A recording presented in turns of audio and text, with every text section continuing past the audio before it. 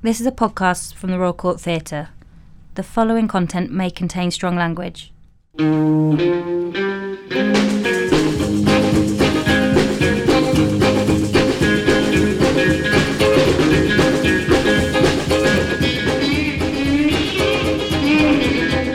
Welcome back to the third series of the Royal Court Theatre Playwrights podcast with me, Simon Stevens. There is a clarity and unity of vision to the dramatic world of David Eldridge that seems to land him in a particular tradition of British playwriting that I cherish. Born and raised in Romford, Essex, the dramatis personae of many of his plays seem to be born out of the same place and on a deep level informed by that world. Whether it's the charming and furious Sonny and Nick from his 1996 debut Serving It Up, the market traders, school teachers, school kids and broken souls that populated MAD, Incomplete and Random Acts of Kindness, Under the Blue Sky and Market Boy through the last decade, or the fragile, defiant late-night partygoers of his recent smash hit at the National Theatre, Beginning, Eldridge's characters feel like they might have been born on adjoining streets. They feel like they might have gone to sixth form together or bumped into each other at the Roman Road Market on a Saturday morning or in one of the newer gastropubs that are dotted around Hackney Wick and Victoria Park on their way to the London Stadium to see his beloved West Ham United. A prolific and successful television and radio writer and maker of elegant and forceful adaptations of European masterpieces, he has, for me, defined himself as a dramatist with the force and clarity, humanity and capacity for contradiction with which he has built a dramatic version of London's East End. As much as, say, Arnold Wesker or Alan Bennett, David Eldridge has created a territory for his characters to play in that seems somehow shared. He started writing plays at Exeter University and made his professional debut with Serving It Up at the Bush Theatre in 1996. He was 23 at the time. Work at the Finborough, Stratford East, the Battersea Arts Centre and the Donmar Warehouse followed. By the time of his Royal Court debut, the full-hearted, exquisite Under the Blue Sky in 2000, he had, before the age of 30, established himself as a playwright of real significance. Under the Blue Sky was remounted in a successful West End run in 2008, by which time he had become one of the youngest playwrights ever to have a play produced at the National Theatre's largest stage, the Olivier, 2006's Market Boy. His plays for the court are amongst his finest, I think. I love the atomised, alluring, Incomplete and Random Acts of Kindness, directed by Sean Holmes here in 2005, and his Chekhovian study of grief and recovery in Basildon, directed by Dominic Cook in the theatre downstairs in 2012, as much as I had my heart filled and broken by the Knot of the Heart at the Almeida in 2011, and Beginning, his magical two-hander staged with real poise by Polly Finlay in 2017. He's written for the Globe, he's written too for the intimate space of the Hampstead downstairs, he's written new English language versions of Ibsen and Strindberg, he's adapted cinema to the stage with brilliant success. Feston opened at the Almeida in 2004 before transferring to the West End and then to Broadway. He's also written a play with me. Well, with me and our friend and mentor, and nobody tell him, but probably our hero, Robert Holman, 2010's A Thousand Stars Explode in the Sky. He's a celebrated teacher and has been an articulate and outspoken public thinker about theatre. He's written responses to critics in The Guardian, is clear-thinking and unapologetic in his own essays on theatre, is an outspoken champion of the artistic and structural rights of the playwright, and has been a forceful presence in chat rooms and on social media. I, for one, am old enough to remember his brilliant weekly blog, One Writer and His Dog, a love letter to his mighty dog Rascal, as much as a space to engage with eloquence and clarity on the contemporary debates around theatre that defined his work. As much as any of my contemporaries I can think of, his plays offer a beautiful counterpoint between the mess and fragility, uncertainty and eloquence of his characters, and the force, specificity and understanding of the political and economic world that he sets them against. David Eldridge, welcome to the Royal Court. All right. Yeah, thanks for having me. That's very nice. Thank you. Yeah. I was nervous writing that introduction. Why? Because of that thesis that your plays, your characters, are born of the same kind of constellation. I don't know how that is. That something that you've thought about, or? Well, I think there's a truth to it. I mean, what I would say is that I don't think that I'm a writer that's particularly autobiographical in any way. I know it's just something we were touching on downstairs over a coffee, but I do think that my plays come out of my experience and where I'm from, and places that I know and places that I'm interested in. So no, that all felt really really good. I mean, the thing is that people that sort of forget that the plays come out of my imagination as well. And it's funny you mentioning Rascal. Actually, I've been thinking about Rascal quite a lot recently because he died actually 3 weeks ago.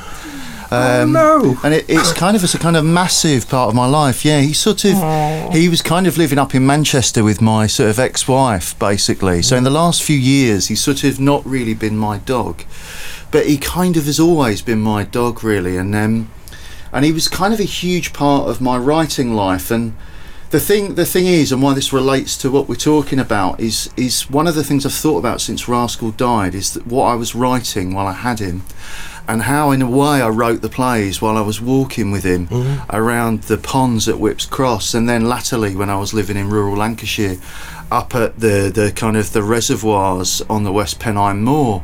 I mean, you know, in Basildon, of course, it's born out of Basildon, and of course it's born out of Romford, and of course it's born out of Bow and Hackney Wick, but it's also born out of these bloody long walks through this moorland in rural Lancashire with this dog that I adored. So, you know, it's interesting that where the plays come from. Well, of course they come out of Essex and the East End and that hinterland, but they also come out of just, you know, making shit up. I mean, it's one of the nicest things about being a writer, isn't it? Just making stuff up. Yeah, that's really beautiful.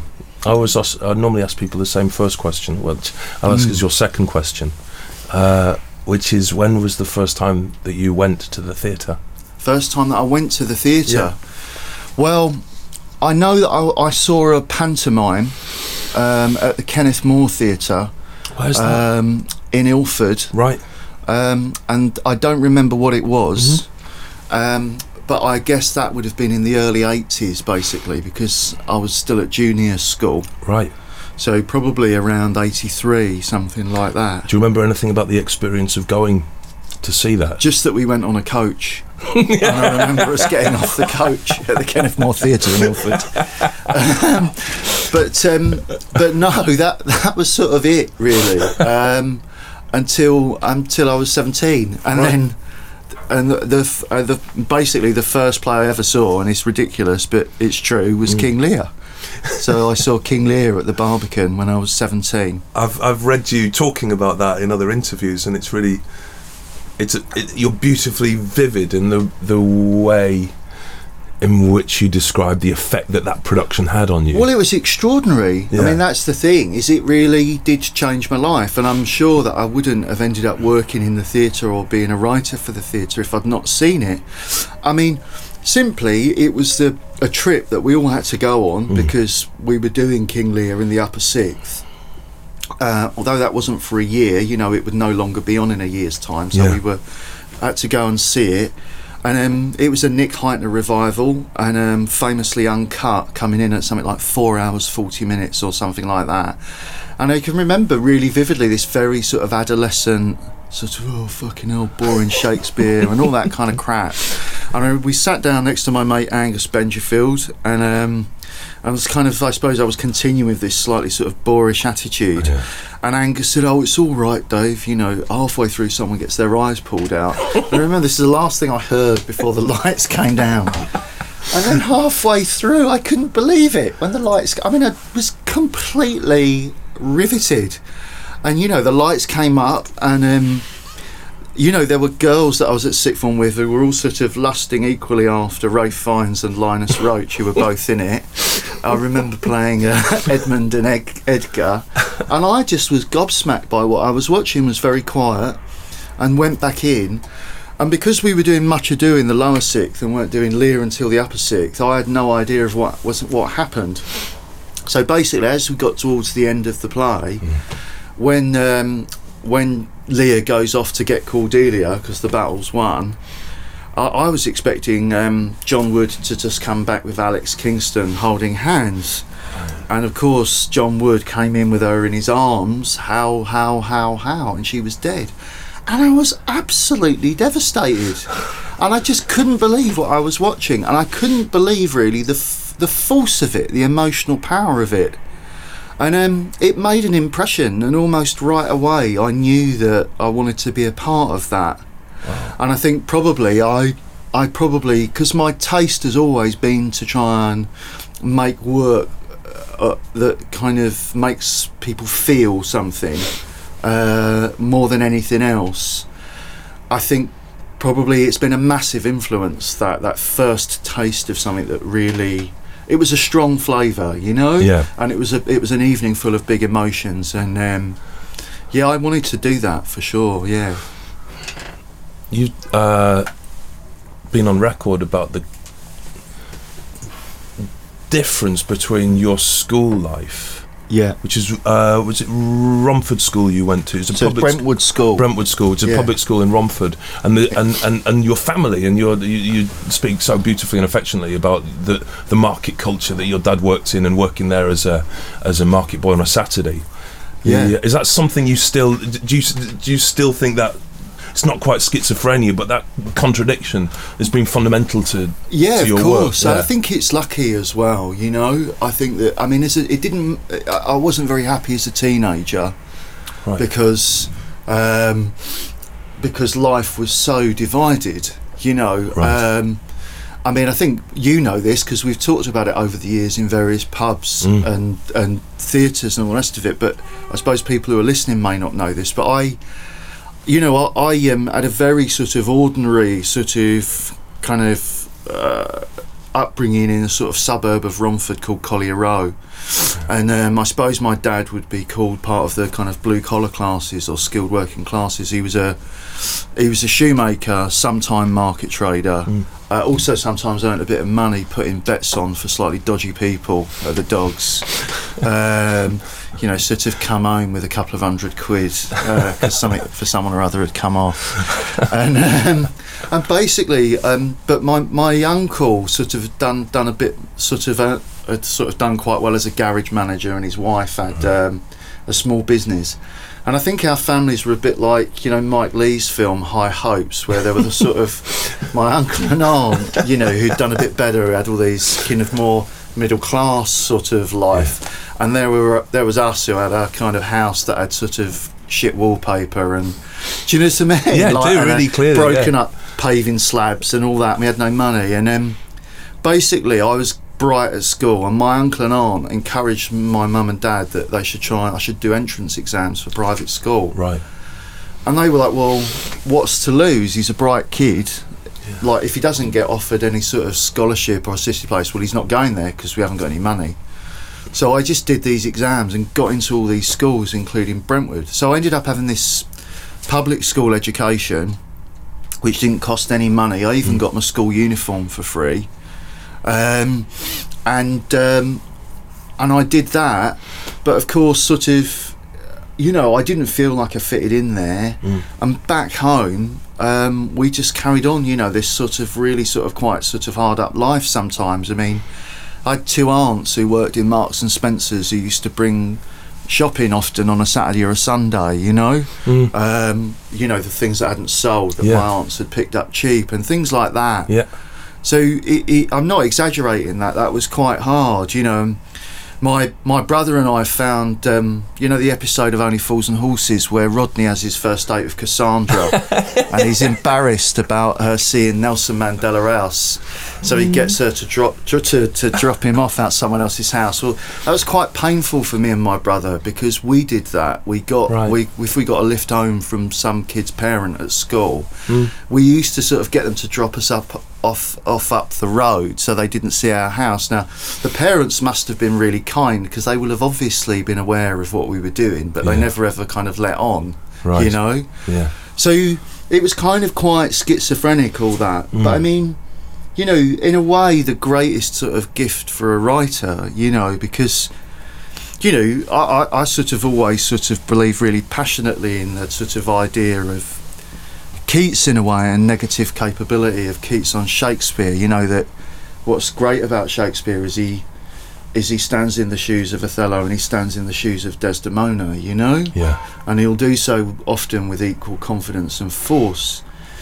And I suppose in a way, I've always sort of felt fairly comfortable writing from within a world that sort of I'm directly born out of, and one that I find myself in. Yeah. You know, and I often feel that, you know, the plays are a bit like kind of writing home and away, you know? Not literally writing home and away. Sorry, that sounded weird, didn't it? But, you know, like you kind of have the plays like in Basildon, which is kind of almost like the London Stadium or Upton Park fixture. Right. You know, and you know, when you write The Knot of the Heart, you're at the Emirates somehow as a writer. You're trying to win 3-0 at the Emirates, you know.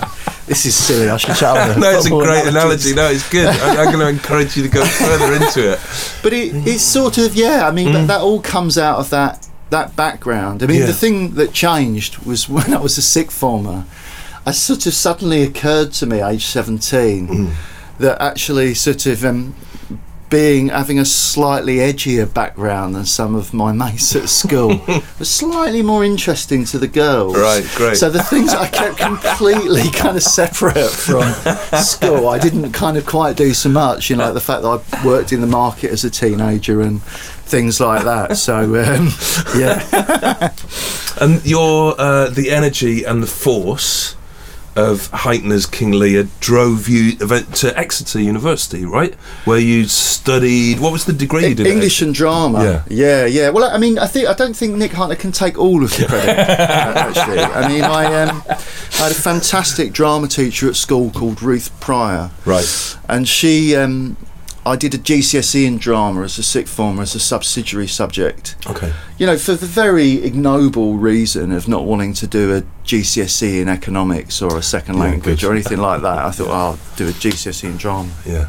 But she did improvisations with us that I'd never done before. Right. And although I was quite a poor actor, I probably was quite a good improviser in terms of thinking of something interesting to happen next. Yeah. And so I think the combination of being in a sixth form theatre club, which I joined after seeing that Lear, and then actually going to the theatre once a month, really, probably over the next 2 years, and then doing the GCSE in drama and improvisations and all of that, the combo of that drove me to Exeter. And I wasn't quite confident enough to do a single honours in drama, which is probably what I wanted to do. I think my parents didn't know where on earth this had come from at all. Like, suddenly overnight I was into drama and all that, and I was good at English and I loved books. You know, head's always in a novel, so I did English and drama at Exeter. And that was kind of an amazing experience. I mean, you know, I don't know, I mean, like when I went there was still a kind of hangover from the kind of 1980s and 70s, and our drama kit was a karate gi. And I remember, like, you know, sort of turning up there and thinking, like, you know, the first project was on ritual and pre-theatre and sort of rolling around the floor and chanting and yoga and thinking, fucking hell, I didn't realise I was going to be doing this here, you know. But it was kind of wonderful, you know. And, you know, within another term we had a project on Brecht, but the professor announced the way that we were going to study Brecht was that we were gonna write as a year group a Brechtian version of The Wind in the Willows. So, I mean, you know, The Wind in the Willows has a great class reading because there's a revolution, isn't there, by the proletariat in Wind in the Willows. Yeah. And so we did this and toured it around schools in Exeter, you know, while alongside made this sort of Gegenstück. I think that's you probably know the pronunciation better than me. I probably don't. The kind of response play, the Brechtian response play, and that was wonderful. And that was a first experience of writing. Right. First experience of writing. I mean, had you written as a teenager like lyrics or poetry or? I've written some fairly good poetry actually. Really? I won the school prize for verse composition. Oh, great! Yeah, it's quite embarrassing in a way. Have you still got it? I have, but no one's seeing it. But I got. I showed my English teacher, and unbeknownst to me, kind of. He put it in for one of the headmaster's prizes. I had no idea there was even such a prize. Right. I got a copy of Anthony Scher's The Year of the King. Yeah, it was my prize for verse competition. So I'd done odds and ends of writing. Yeah. But no, the kind of first real writing I think I did was sort of about 15. We had a GCSE project, which was English language project, which was to write the next episode of Boys from the Black Stuff that I remember really enjoying doing as a 15-year-old, and then improvising. Yeah. And then it was writing bits of, Wildwood. And and I remember writing, there was a revolutionary sort of Trotskyite ferret or weasel or something called Boddington, and I remember sort of writing these sort of rabble-rousing speech for Boddington that was part of the play that our whole year wrote. And that was, when I was talking to these guys, my school drama experience was in a school production of Wind in the Willows. Wow. Yeah, when I played with Wayne McGregor, the choreographer Wayne McGregor playing Mr. Toad, because I went to school with him. I played a second ferret. Did you? So in our production of Wind in the Willows had no lines. If I'd been in your production, I could have had like the lead role. The hero. I would have been Boddington. That's a beautiful. When we made A Thousand Stars Explode in the Sky, one of the things that we did in preparation for writing that play was we took each other, myself and yourself and Robert Holman, to a place which is very dear to us from our upbringing, and I took you guys to Stockport and Robert took us up to Teesside, and we met his mum, and that was beautiful, and you took us to Exeter and we met Peter Thompson, right? That's right, who's an important man in your intellectual development and your writing. Yeah, well, Peter was the lecturer who did that project. Right. I mean, that was very much Peter, And he encouraged you to write.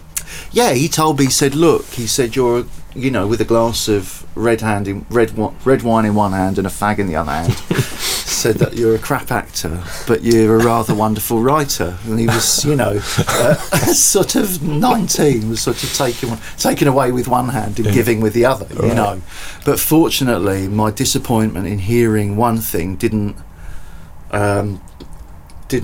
block your ears to the block out the other thing that was rather important. So I carried on writing, and I wrote and I wrote really to wind up the people I was at uni with. Really, that was the initial gesture, being completely honest about it. In what way? What? Well, I mean, the drama department at Exeter was wonderful and is wonderful. I found, though, sometimes when I was there, that the right onness of the place could be ridiculous. Okay. So there was one lecturer who wouldn't refer to the Falklands as the Falklands. He referred to the Falklands as Las Malvinas, for example. And there was a very famous example of a student who did a practical piece that began with a prologue of herself marching on the stage naked, waving her fists at the audience and shouting, "A woman is more than a cunt." Like that. So there was a kind of this atmosphere there, which was wonderful, but also, there was a part of me that wanted to kind of go, okay, all right, but not all of the world thinks like this, and particularly where I'm from. So, I wrote a piece about a short novice piece about three men, where it's a typical novice play, because it's like a waiting room, which could be anywhere. Do you know what I mean? A limbo.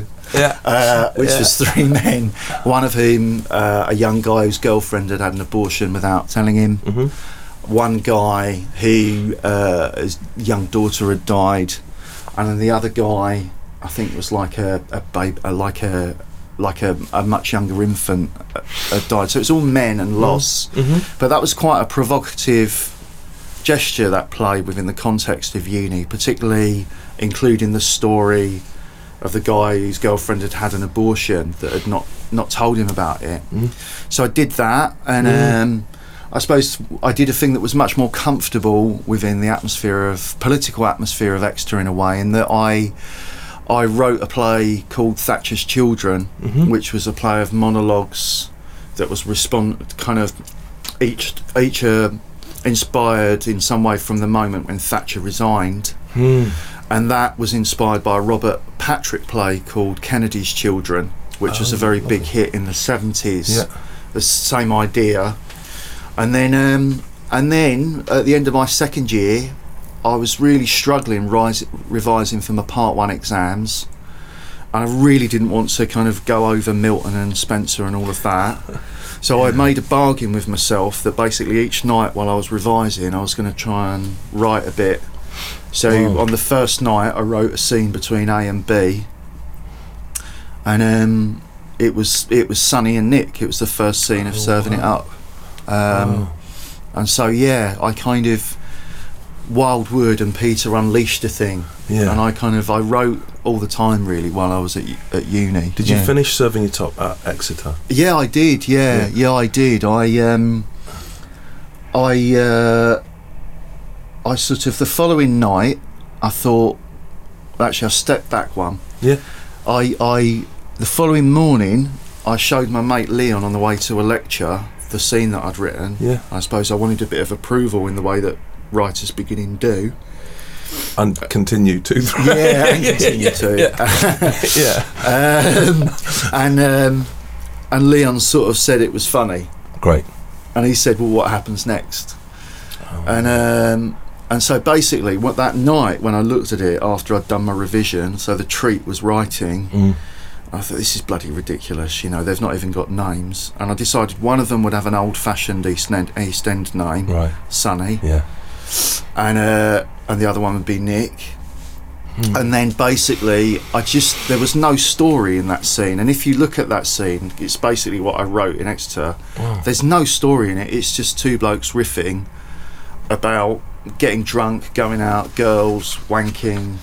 It's just two guys in their early 20s, And I just sort of thought, what's the worst thing that could happen to these guys? And I just thought, basically, Nick is shagging Sonny's mum, and Sonny doesn't know about it. And then basically I had a plot. I didn't realise at the time I had a plot, but I just knew what was going to happen next. It's a really fascinating kind of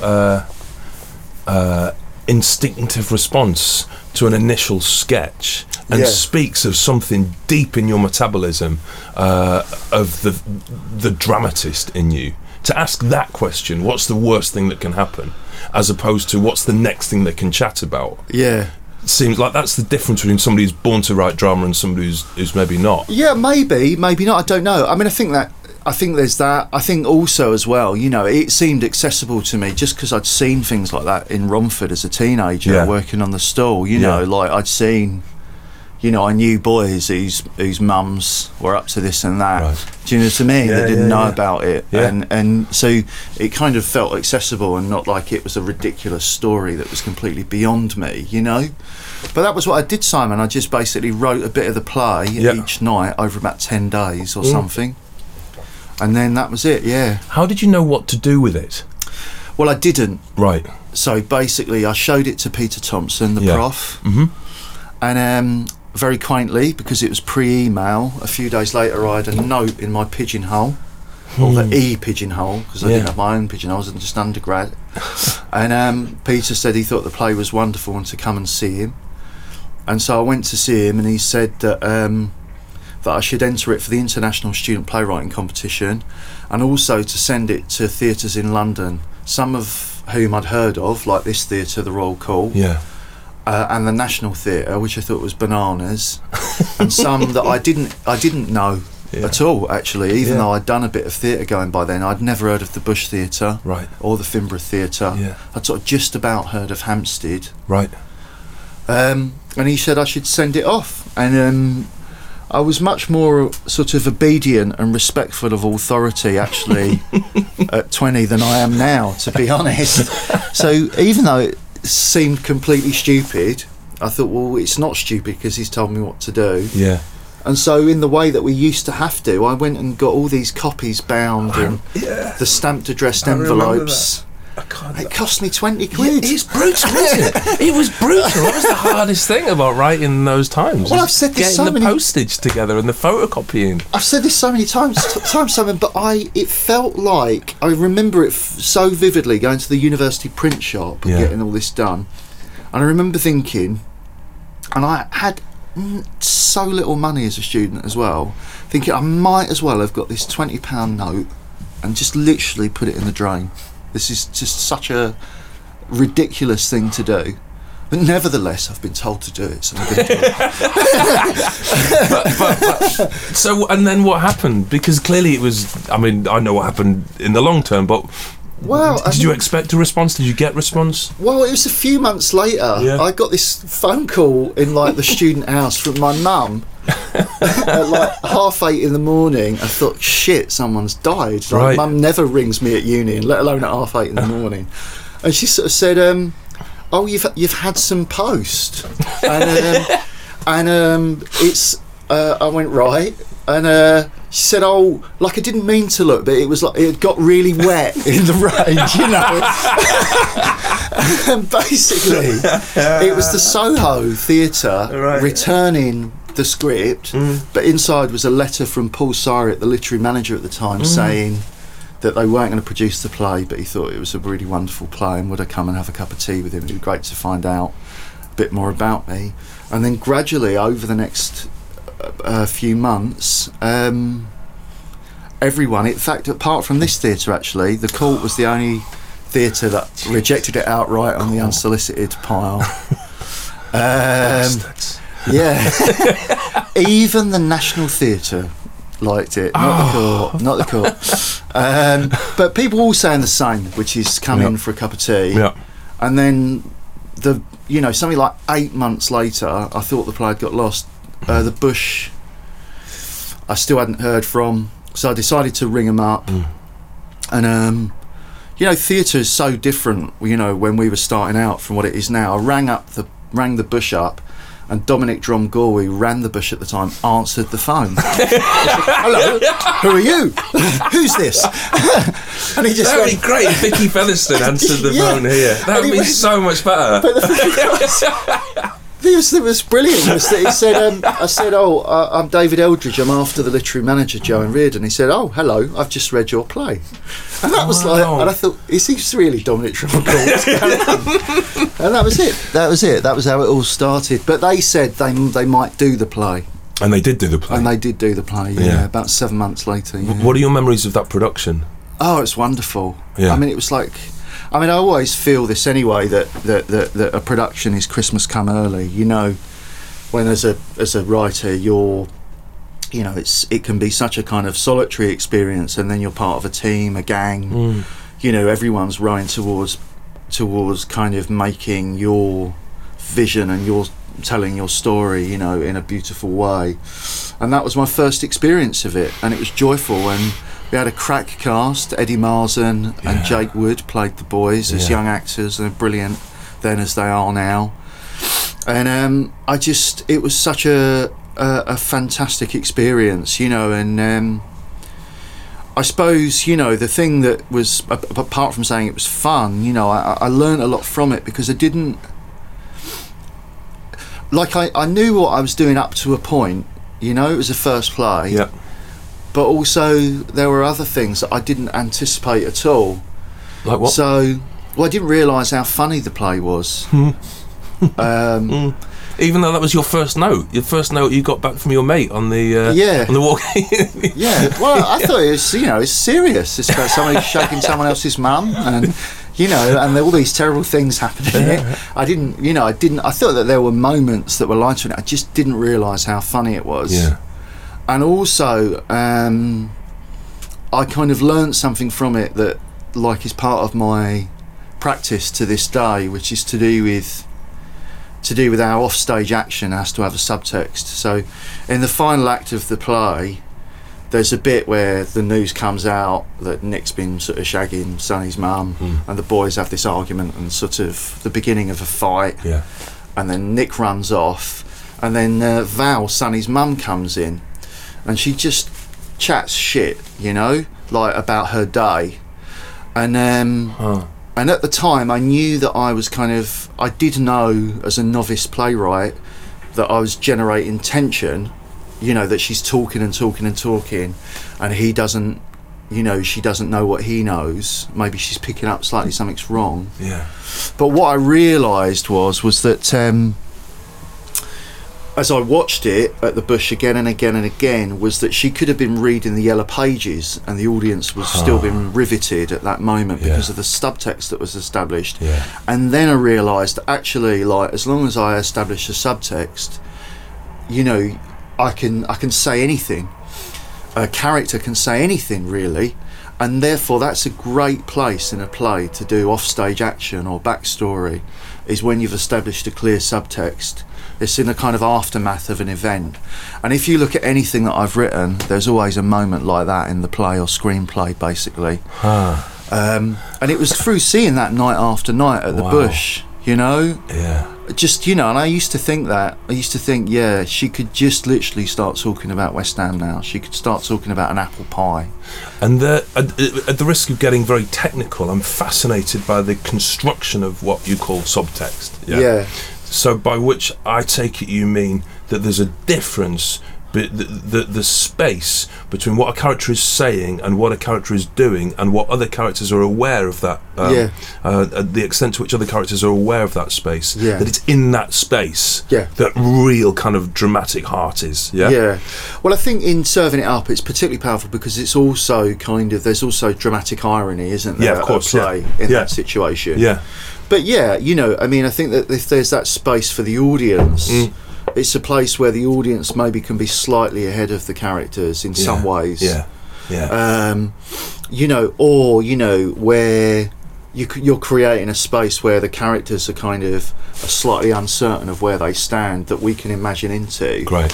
Then, you know, you can kind of say anything, and then.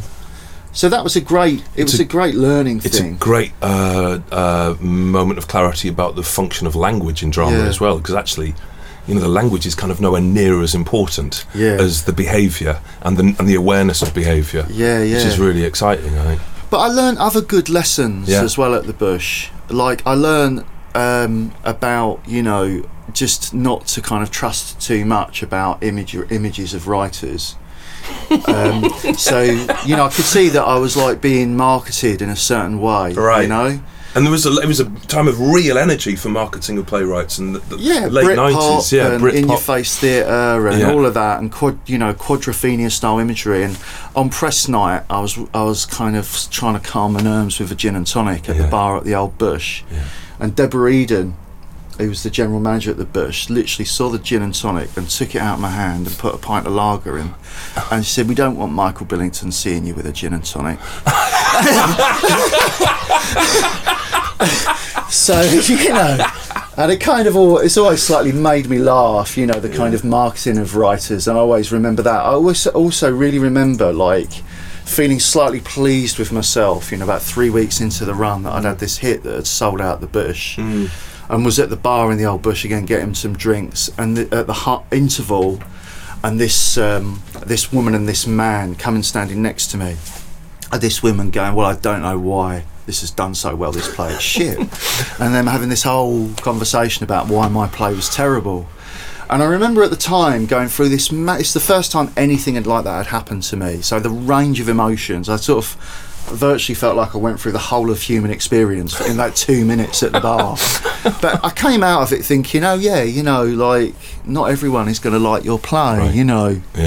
I loved working at the Bush as well, in the sense that it was a place where at that time it didn't seem too far away from what I'd been in at uni, everyone mucking in, you know. I love the fact that all the staff there, including Dominic Dromgoole, took it in turns to tear the tickets at the top of the stairs. You know, I loved the fact that Nicholas de Jong was banned from the Bush at the time. That Bush Nicholas de Jong was the Evening Standard theatre critic.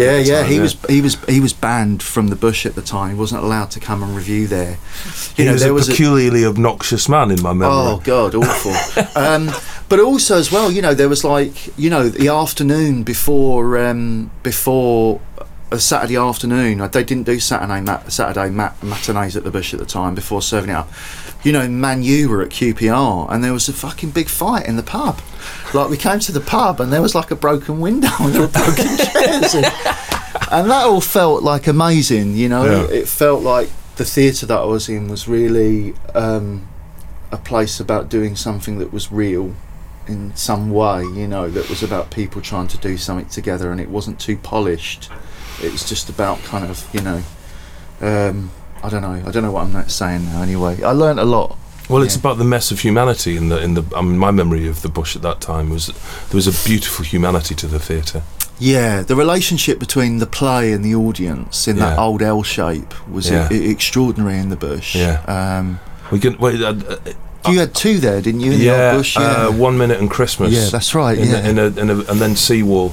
Yeah. A few years later. That's right. If we talk at this length about all your plays, we're going to be here for 7 hours. Sorry. It's so beautiful, but it's a terrible thing about talking to mates doing this. I just want to relax into it and go and get the pints in.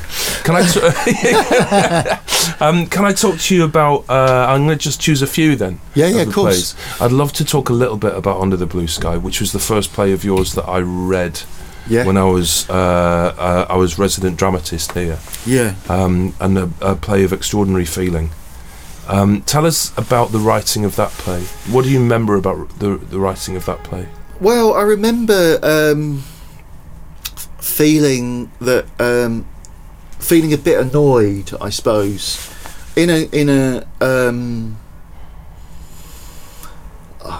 about how I saw teachers being portrayed on TV and in the theatre. Right.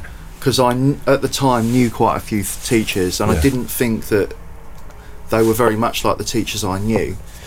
And so I wanted to write about teachers. And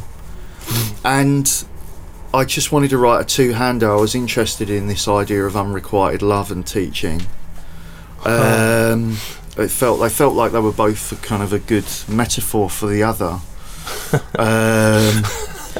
But with a two-hander in 3 acts, I saw it as 3 acts: the beginning of an evening, the drunken attempt at a fuck, and then the hangover. It felt very contrived somehow, more contrived than I wanted it to be, and so I had a year or so of trying to write the play as a two-hander and it not really working.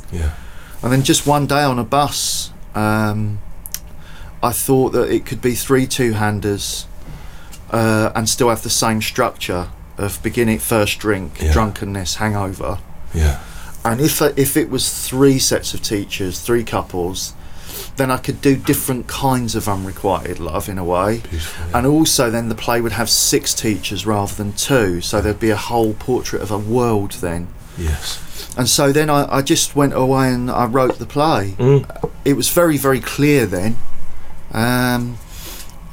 because the first act was quite tight in terms of how the characters, like it's so awkward and tense what's going on between them. I really structured that play quite tightly, like I had kind of about 10 story beats and I kind of did it quite rigorously. And then I wrote that in about a week. Wow. And then the second act I tried to structure it in the same way and it wouldn't work because the characters were drunk. So I basically had her shags was the way that I structured that, and she could basically, one shag could be one line or another shag could be a whole speech, but her shags were what got me through the play. And then the final act, it's something a Holman-esque thing, this, but bringing the play home. I kind of felt like I knew where I needed to get to, which is these 2 people that are in love underneath a beautiful blue sky. And that was it. It was a commission for the Bush. The Bush hated it. It was a complete shock. Their hatred was a complete shock. Yeah, they thought it was. They didn't want to do it. They really didn't like it, and I. Right.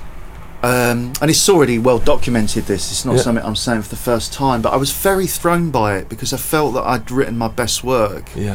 And so it's like feeling like you're being told that you're mad somehow. It felt beyond a normal rejection of which I'd experienced a few. And I spent a while trying to get it on. People go, it's a very interesting play. Someone will do it.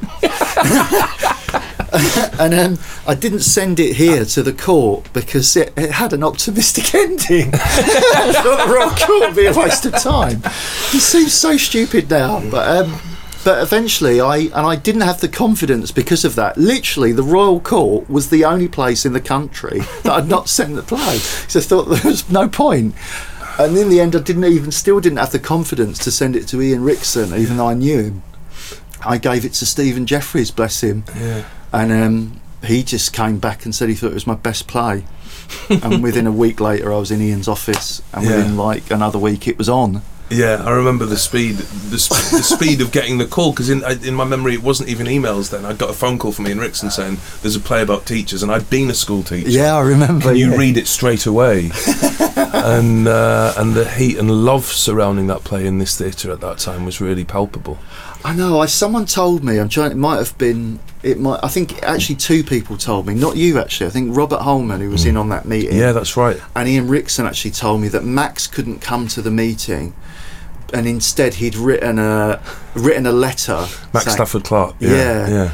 And in praise of the play, basically. And I always remember thinking it was quite a good thing, that, because if Ian was unsure about it, that might have made him a bit sure, because he'd have had it for Out of Join, I would have guessed at the time. You would have taken it. Yeah. I'd love to see that letter at some point if I can ever get my hands on it. But yeah, it was amazing. It was amazing. A poised letter, did Max Stafford Clark. Yeah. And I remember at the time you saying that it was the Royal Court was allowed one uplifting play every decade or something, and that was the uplifting play of the noughts. Well, someone said it was the first optimistic ending in 15 years. And I remember thinking that surely can't be true, but maybe it was true. Tell me about your relationship to the Royal Court. Well, it's a bit uneasy. Right. And I quite like it like that, actually. I've always felt as a writer that I shouldn't belong to anyone. Right. And last of all, any theatre, because I have to just finally write what I want to write. Yeah. And I remember, I mean, God, Ian Rickson must have thought I was such a prick. Like when Serving It Up was on at 22 and it had done well at the Bush, he said, "Would you like a commission for the Royal Court?" And I said, "No, thank you." And he said, "Why?" I said, "Well, I've got a commission for the Bush." And that was it. It didn't occur to me to accept a commission for the Royal Court. So I've always sort of had a slightly sort of distant relationship, and there have been times where I've really felt close to the building, where I've come and seen a lot, and other times when I've seen much less, or been around a lot less.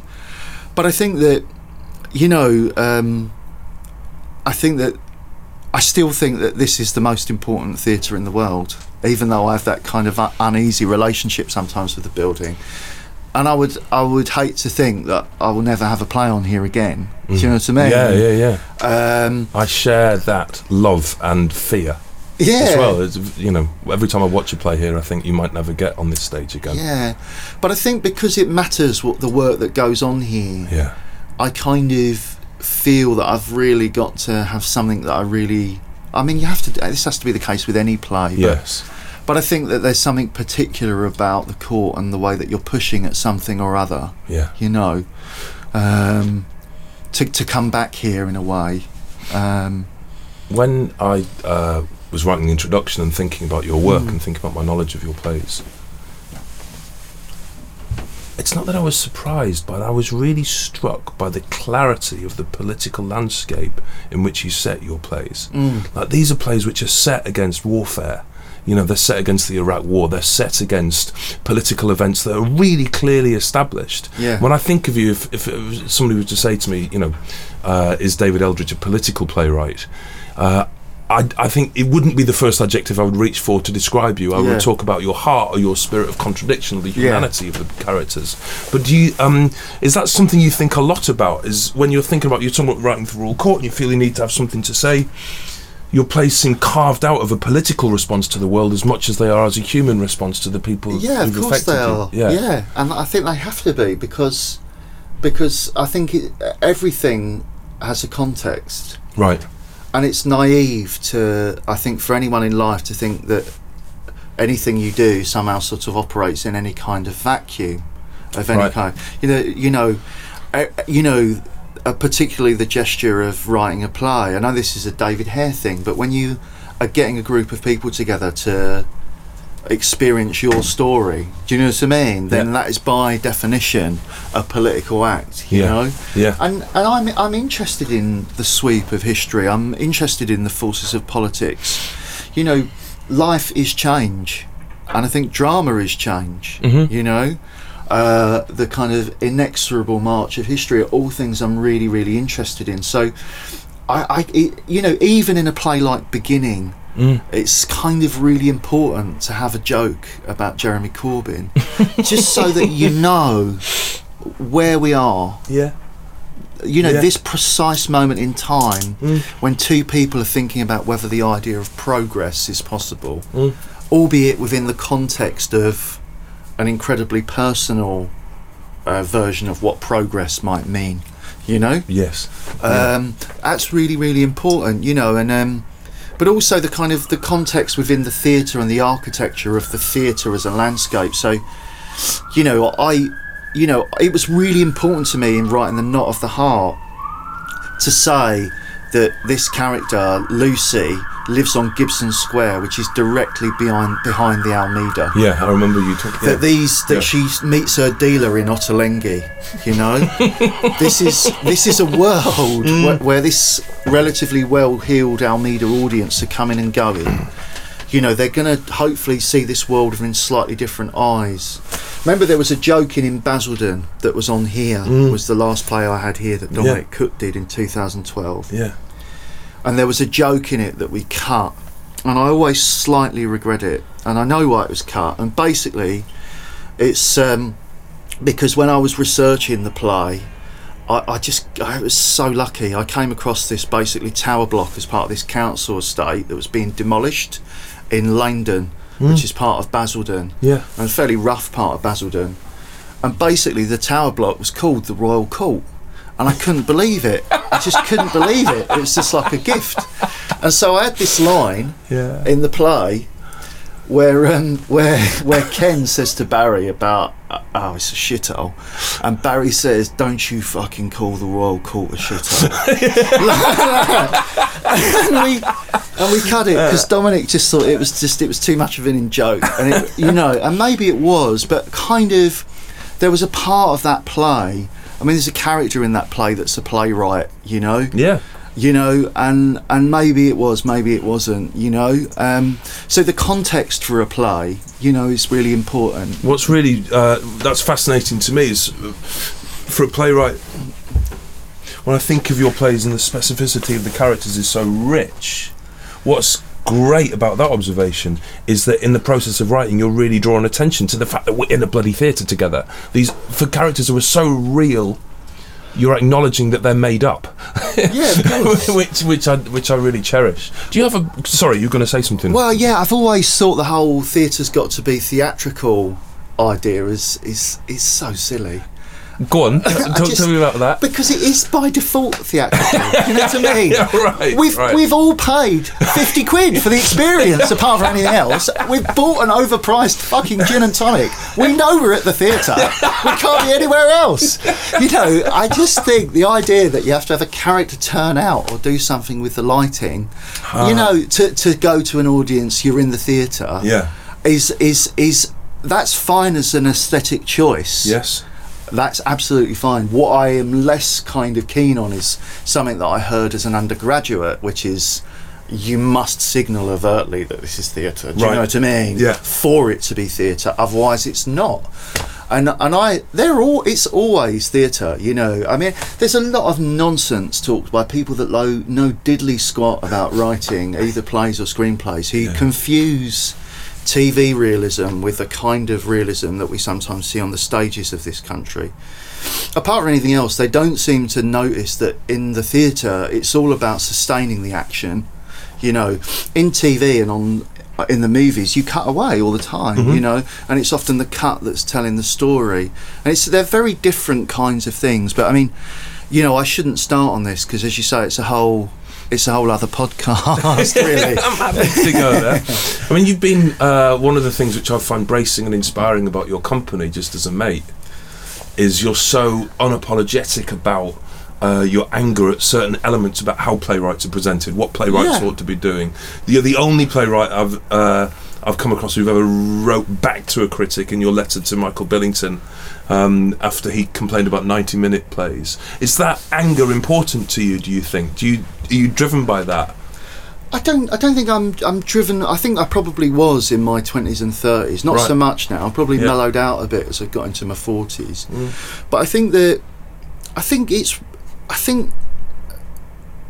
this is something that your agent Mel Kenyon says actually, right? And I agree with her. Yeah, and that's that she I remember her saying that it's writers who really drive the form forwards. Yeah, there have occasionally been other visionary theatre makers that have really driven the form forwards, and if you think of people like Peter Brook, for example, he's someone who really moved the theatre forwards. Actually, it's actually innovations by writers that have required the theatre to do something new, and I really believe in the writers. The writers are the people that I'm most interested in the theatre. Right. And I think the relationship between the writing, the actor and the audience is something that I find inspiring more than anything else. At a time when directors have become quite celebrated in the last year or so, with kind of celebrity directors or kind of the European director aesthetic coming into this conversation. Well, I think that this is where you have to be careful, because I think that sometimes people mistake my enthusiasm as prescription. Right, great. And it's not really, it's just what I'm interested in and what I believe in. Yeah. And I go and see all sorts of work. I mostly see new plays because that's what I'm mostly interested in. But I'm going to see Company. That's the next thing I'm booked for. Great. That sort of couldn't be further in away from the part of the theatre that I work in. I'm interested in all sorts of work, but I just do feel fiercely that the writer is important, and what the stories a writer has to tell and what a writer has to say are the things that I've always found most exciting. That's just me. I'd love to talk a little bit about your process, about where the process has changed for you. Yeah. And I wonder if maybe you could talk a little bit about the process of writing beginning. Yeah. Maybe and kind of compare that to writing in Basildon or Not of the Heart or... Well, the process is... I mean, the main difference now is that I enjoy rewriting much more than I used to. Right. And that's become much more part of what I do. I'd say in the last 15 years. So, I mean, it's incredibly old-fashioned, I know, in many ways, but I really believe in kind of what Ibsen did. I remember Mark Ravenhill telling me to get Ibsen's notebooks, and that they were really inspiring. And it's because you see Ibsen's slightly dodgy drafts. Do you know what I mean? You see the bits. I've not even heard of this book. It's beautiful. And so I think Ibsen had a thing of doing 3 drafts before he sent it to his publisher. And so I have that rule that I do 3 drafts before I send it to a management. And I really enjoy that time that's about me really trying to get the play right. Where do you work? Well, at the moment I've got an office at Birkbeck where I do some lecturing, and I also have got a kitchen table and a kitchen that's got really big windows and there's lots of light. Yeah. So it's a bit half and half. Yeah. And I work quite well between those spaces, as long as I've got some. The only disturbance I really like is Radio 4 on very quietly. While you're writing? Yeah, very quietly, yeah. You suddenly realise Woman's Hour's been on and you've not heard a word of it, because it's been a good morning, And then you've got the omnipresent voices of the world ongoing regardless of what you're doing, But in terms of process, I mean... There's not a way that I write the plays. What I do is I try and find out the way that each play needs to be written. So Under the Blue Sky that we talked about earlier, how the way that I wrote Act 1 didn't help me write Act 2. Great. is a thing. So, in Basildon was a play where I looked at all of Chekhov's major plays, and I thought about 4-act plays and the movement of those plays. Yeah. That was really important. With a beginning, which you asked about, I mean, that's just an argument for gestation, I would say, in that I had that idea for 10 or 15 years. Wow. And it was it's the thing that I've written that I've most fantasised about. I mean, it often felt like delayed gratification, that play, in that I always thought, I've got to write this play. It kind of came from a funny story. It sort of partially happened to a mate of mine, where he'd pulled someone at a house party and didn't realise that he'd pulled. He was the last man standing, and then suddenly realised that the girl whose house it was interested in him. Right. And we said, well, what happened? He said, it was really awkward. Well, we sort of tidied up a bit, eventually opened a bottle of wine. It was really awkward. Put some music on. Eventually we had a shag on the sofa. I remember thinking it was really funny, and I always wanted to write this play, but it was just the years went by and I never ever wrote the play. And then eventually I was meant to do work on this TV job, and it all went tits up for one reason or another, but it kind of went tits up in a way that meant that I had a few quid in the bank. Right. So I thought, what am I going to do? Like, I just thought, I'm just going to try and write this play. Yeah. And writing for yourself, effectively. yeah, it's the first non-commissioned play I'd written in over 20 years. Wow. And it was this play I'd always fantasised about. And yeah, I just felt my way with it, really. The different bits of the evening, you know. The tidying up, the wine, the music on the iPod, fish finger sandwiches. They were kind of like the play's tent poles. Right. You know, you've just got to get to the can of Stella. Brilliant. You know? And then you've got to get from the can of Stella to the fish finger sandwich. Yeah. And you've got to do it in 3 pages. Yeah, exactly. I mean, it's hard for me to talk about process, because I do write all of them in different ways. Yeah. But you've sort of touched on something there that is important to me, which I remember hearing this lecture at university where I think Grenville Barker or someone said that something has to happen in a play every 10 minutes. I remember thinking, that's ridiculous. What a boring play. You know, nothing, that couldn't happen now. And then I remember thinking to myself, well, how often does something have to happen in a play? Right. I remember thinking probably the length of a pop song or an ad break for a modern audience. So when I write a play or a screenplay, and I'm trying to sort of work it out, I often work in 3-minute beats. Wow. So if I kind of know, I mean, it's kind of how I wrote in Basildon in a way. So I knew, I'd looked at Chekhov, I'd looked at 4-act shapes, and I thought, yeah, these acts are roughly half an hour each. Yeah. So roughly 10 things have to happen in each act of this play.